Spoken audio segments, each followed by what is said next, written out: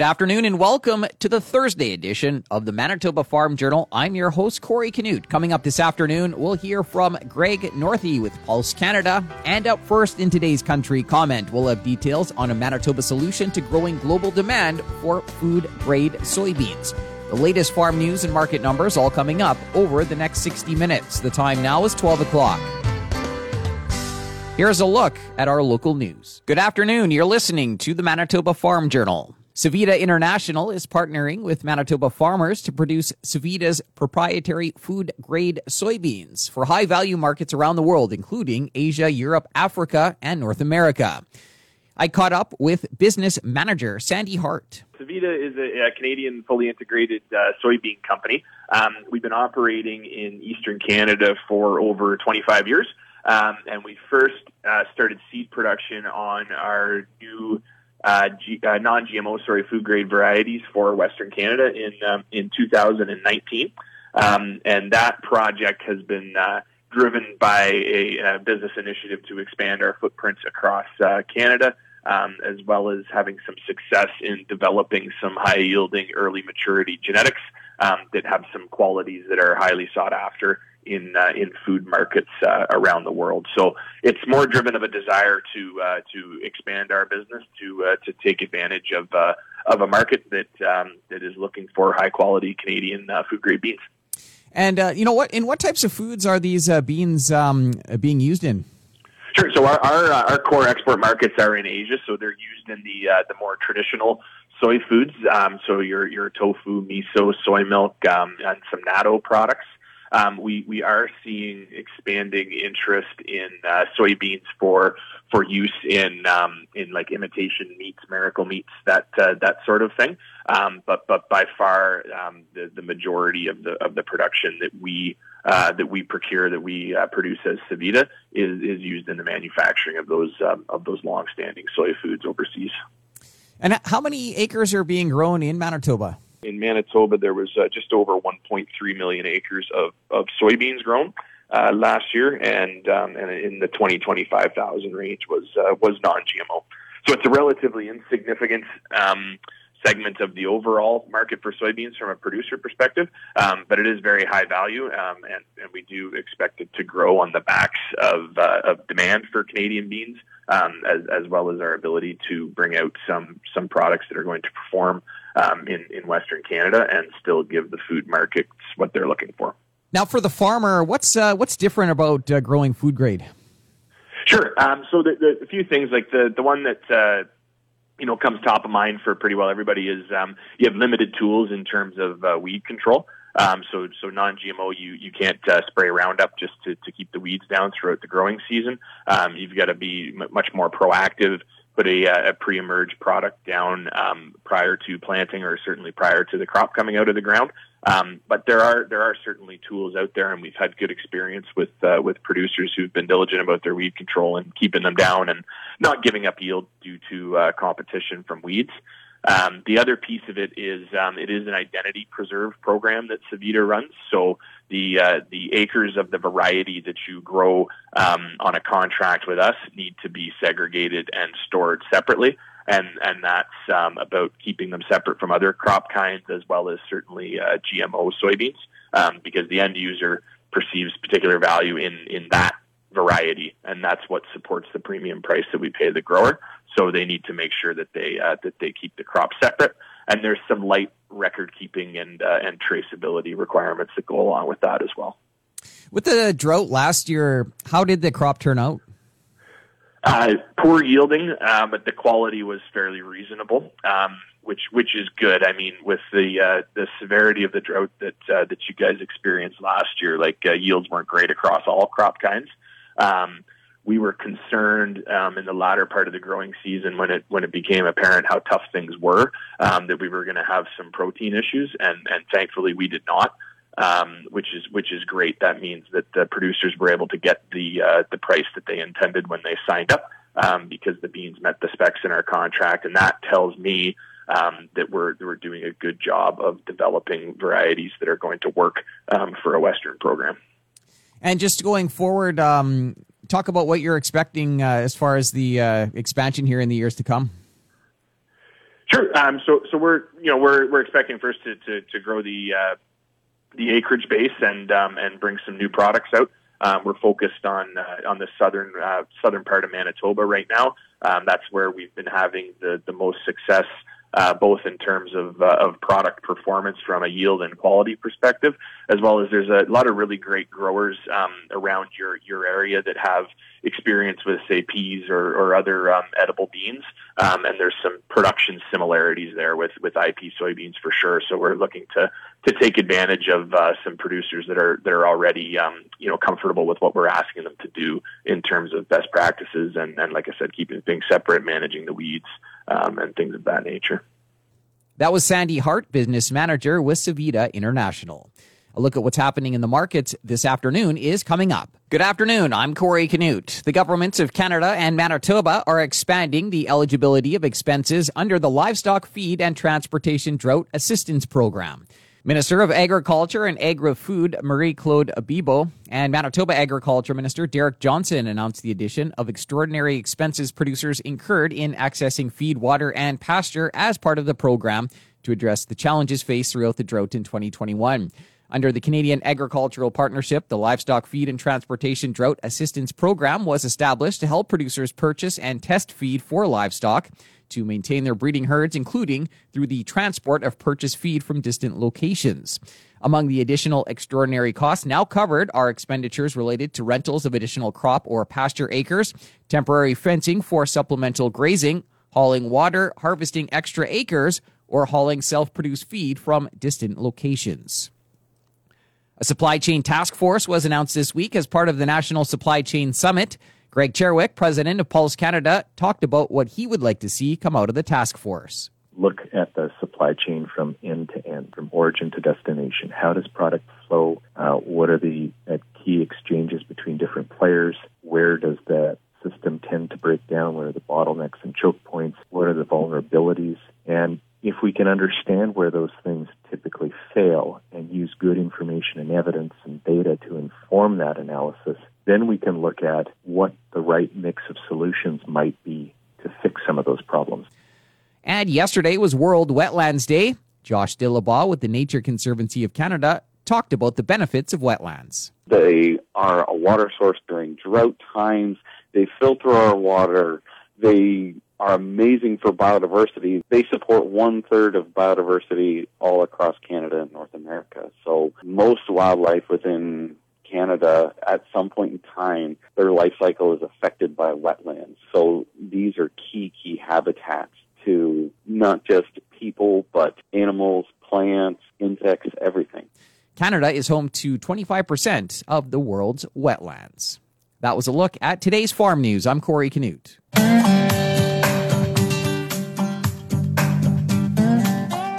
Good afternoon and welcome to the Prairie Ag Wire for Thursday, February 3rd. I'm Corey Canute. Coming up today, we'll hear from Greg Northey with Pulse Canada. There's been a growing concern around the containerized supply chain for the agriculture sector. Greg Northey, Director of Industry Relations with Pulse Canada, talked about the issue during last week's Sask Pulse winter meeting. Glenda Lee Allen Vossler tuned in for the virtual event where he explained what's been happening.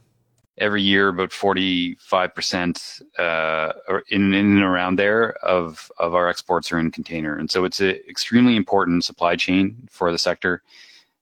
We have, entire industries built to provide service to it. So I'm thinking here of, say, transloaders in Vancouver and Montreal who are, their primary business is just moving pulses from either domestic containers into ocean containers or from hopper cars into ocean containers. So it's just very important. And this is why we spend, as you'll see, quite a bit of time in trying to address some of these disruptions we've seen. So what has been happening, and it's been a bit of a long period, and it all sort of began, or at least the most acute problems we're seeing began with the early pandemic lockdowns, and even a bit before that, once when COVID first hit China and factories were shutting down. But the lockdowns plus the factory shutdowns, world trade dropped, incredibly. It was unprecedented drop. And what we saw was shipping lines. So the owners of the vessels that move containers, started to cancel a lot of sailings. We saw a lot of blank sailings. Unfortunately, at that time, there was a huge demand for pulses and food generally. Even though all the economies were shut down, there was this a surge in desire for pulses. So at that point, we were initially impacted by just blank sailings. Just there was not any ships moving and around. And then once we saw the lockdowns end and we saw a surge in consumer spending, it was kind of the whiplash effect where that imbalance that we saw with containers around the world, it hit a lot. And China and Asia there's this explosion in demand of goods from those areas, and they needed to have containers there extremely quickly to fill up with consumer goods, TVs, etc., to come back to North America and Europe. And so there was this huge demand to get containers back to China very quickly. And it was around that time where container prices would have gone for people wanting to ship, TVs from China to North America. Usually they would have paid, around $10,000 a container, and around there, it went to almost $30,000 per container. And so, there was just this incredible demand. And at that point, in that fall, the pulse sector was just really unable to access empty containers. They just weren't available for use. And that trend has continued, but with some new wrinkles now in 2021, as we move into 2022, is that the shipping lines, the owners of the shipping lines, they realize that by adjusting their capacity allocation, by adjusting how they function, demand matching supply with demand a little bit more, and realizing where the money was, where they were making their biggest profits, they really started to systematically change their business models, deprioritizing exports, raising costs for them, changing routes, withholding service, and to the point now where containers are around, but they're at really incredible prices. And even if you're willing to pay it, you get your product loaded in a container, you won't necessarily get on a ship because they're just deprioritized. So they'll just sit around for months and months on end, waiting to get on a ship. You'll get rolled and rolled and rolled. And so it's a bit of the perfect storm where everything we saw before, whether it's vessel availability or container availability, it's now sort of a systematic problem that we have where there's just not the service for export containers. Greg Northey is the Director of Industry Relations with Pulse Canada. More information on his discussion around the containerized supply chain can be found on the SaskPulse website. For Golden West, I'm Glenda Lee Allen Bossler. Thanks, Glenda Lee. That's it for the Prairie Ag Wire for today. If you have any questions or opinions to share, send them to us by email to farmdesk@goldenwest.ca. On behalf of Glenda Lee Allen Bossler, I'm Corey Canute. Thanks for listening and have a great afternoon. The Prairie Ag Wire will return tomorrow on the Golden West Farm Network. Time now for a look at the farm calendar. The Direct Farm Marketing Conference takes place this week online. Visit directfarmmanitoba.ca for information. An online beekeeping for the hobbyist course takes place every Wednesday starting at 7 o'clock. That'll last until March 30th. The cost, $230. You can register with the University of Manitoba Faculty of Agriculture and Food Sciences. Manitoba Beef Producers is hosting its 43rd annual general meeting online February 10th. And with Crop Connect being canceled this year, there are a number of individual virtual AGMs going on. Manitoba Pulse and Soybean Growers will have theirs February 16th at 9 a.m. Manitoba Oat Growers February 16th at 1 p.m. Manitoba Canola Growers February 17th at 9 a.m. And the Manitoba Crop Alliance AGM takes place February 17th at 1 p.m. Go to each individual organization's website to register. Continuing with the Manitoba Farm Journal here on this Thursday afternoon, Scott Harrer spoke recently at the Manitoba Forage Seed Association annual Forage Seed Seminar. Scott is the vice president of Columbia Seeds, based in Oregon. He talked about changing markets and production dynamics in the seed industry. Production in Oregon is quite diverse, but focusing in on the grass seed, there's about 400 to 425,000 acres in a given year in production. Annual ryegrass in the South Valley. You see the perennial ryegrass here. at about 75,000 acres. It kind of fluctuates between 65 and 75 lately. And tall fescue at 142,000 acres is a pretty strong number. But that tall fescue is probably the crop of choice these days because it's longevity and consistent production and pricing. You see legumes in here and hazelnuts and hemp. This is from the survey, USDA survey in 2018. Unfortunately, some of the more current survey results aren't out yet because of COVID delays. And here's just focusing on tall fescue and Perennial ryegrass.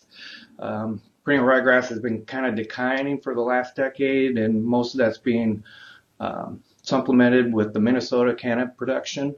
And tall fescue, you can see here, is continually increased and is probably staying steady around that 135, 140,000 acres. Why the Pacific Northwest? Well, it's all about the climate. We're wet in the spring and winter. We're dry in the summer. The temperatures are moderate, so in the wintertime, yeah, we may hit freezing, but typically we're 45 for a high and 35 for a low. In the summertime, it's 85 degrees for a high Fahrenheit and 55 to 60 for a low. So very moderate temperatures. We don't get a lot of moisture, but we have very adequate moisture. And for 3 months in the summer, we dry out and typically don't get any rain. We have a wide range of soil types that is also beneficial for the many species. Annual ryegrass likes the heavy clay soils. The fine fescues like the rich red clay soils up in the Silverton Hills, and then the rich loams for the perennial ryegrass, tall fescue, and vegetable crops in the North Valley. Conditions ideal for grass seed production is also ideal for other crops, particularly specialty crops. Going back to moisture and summertime, so we swath at night. They typically start around 8 o'clock, 9 o'clock at night, and we'll swath till 6 a.m. The reason is there's more dew to help the seed to prevent the seed from shattering from the seed head. So then during the day, once it's in the swath for a minimum of 7 days, then they go in and start harvesting, say around 11 o'clock in the morning, and we'll go till between 6 and 8 at night, depending on when the dew starts picking up. It's not flat land here, as you can see. We do have hillside combines that particularly in the Silverton Hills and on the west side of the valley as well. Top egg products in Oregon. Greenhouse Nursery has been number one for as long as I can remember.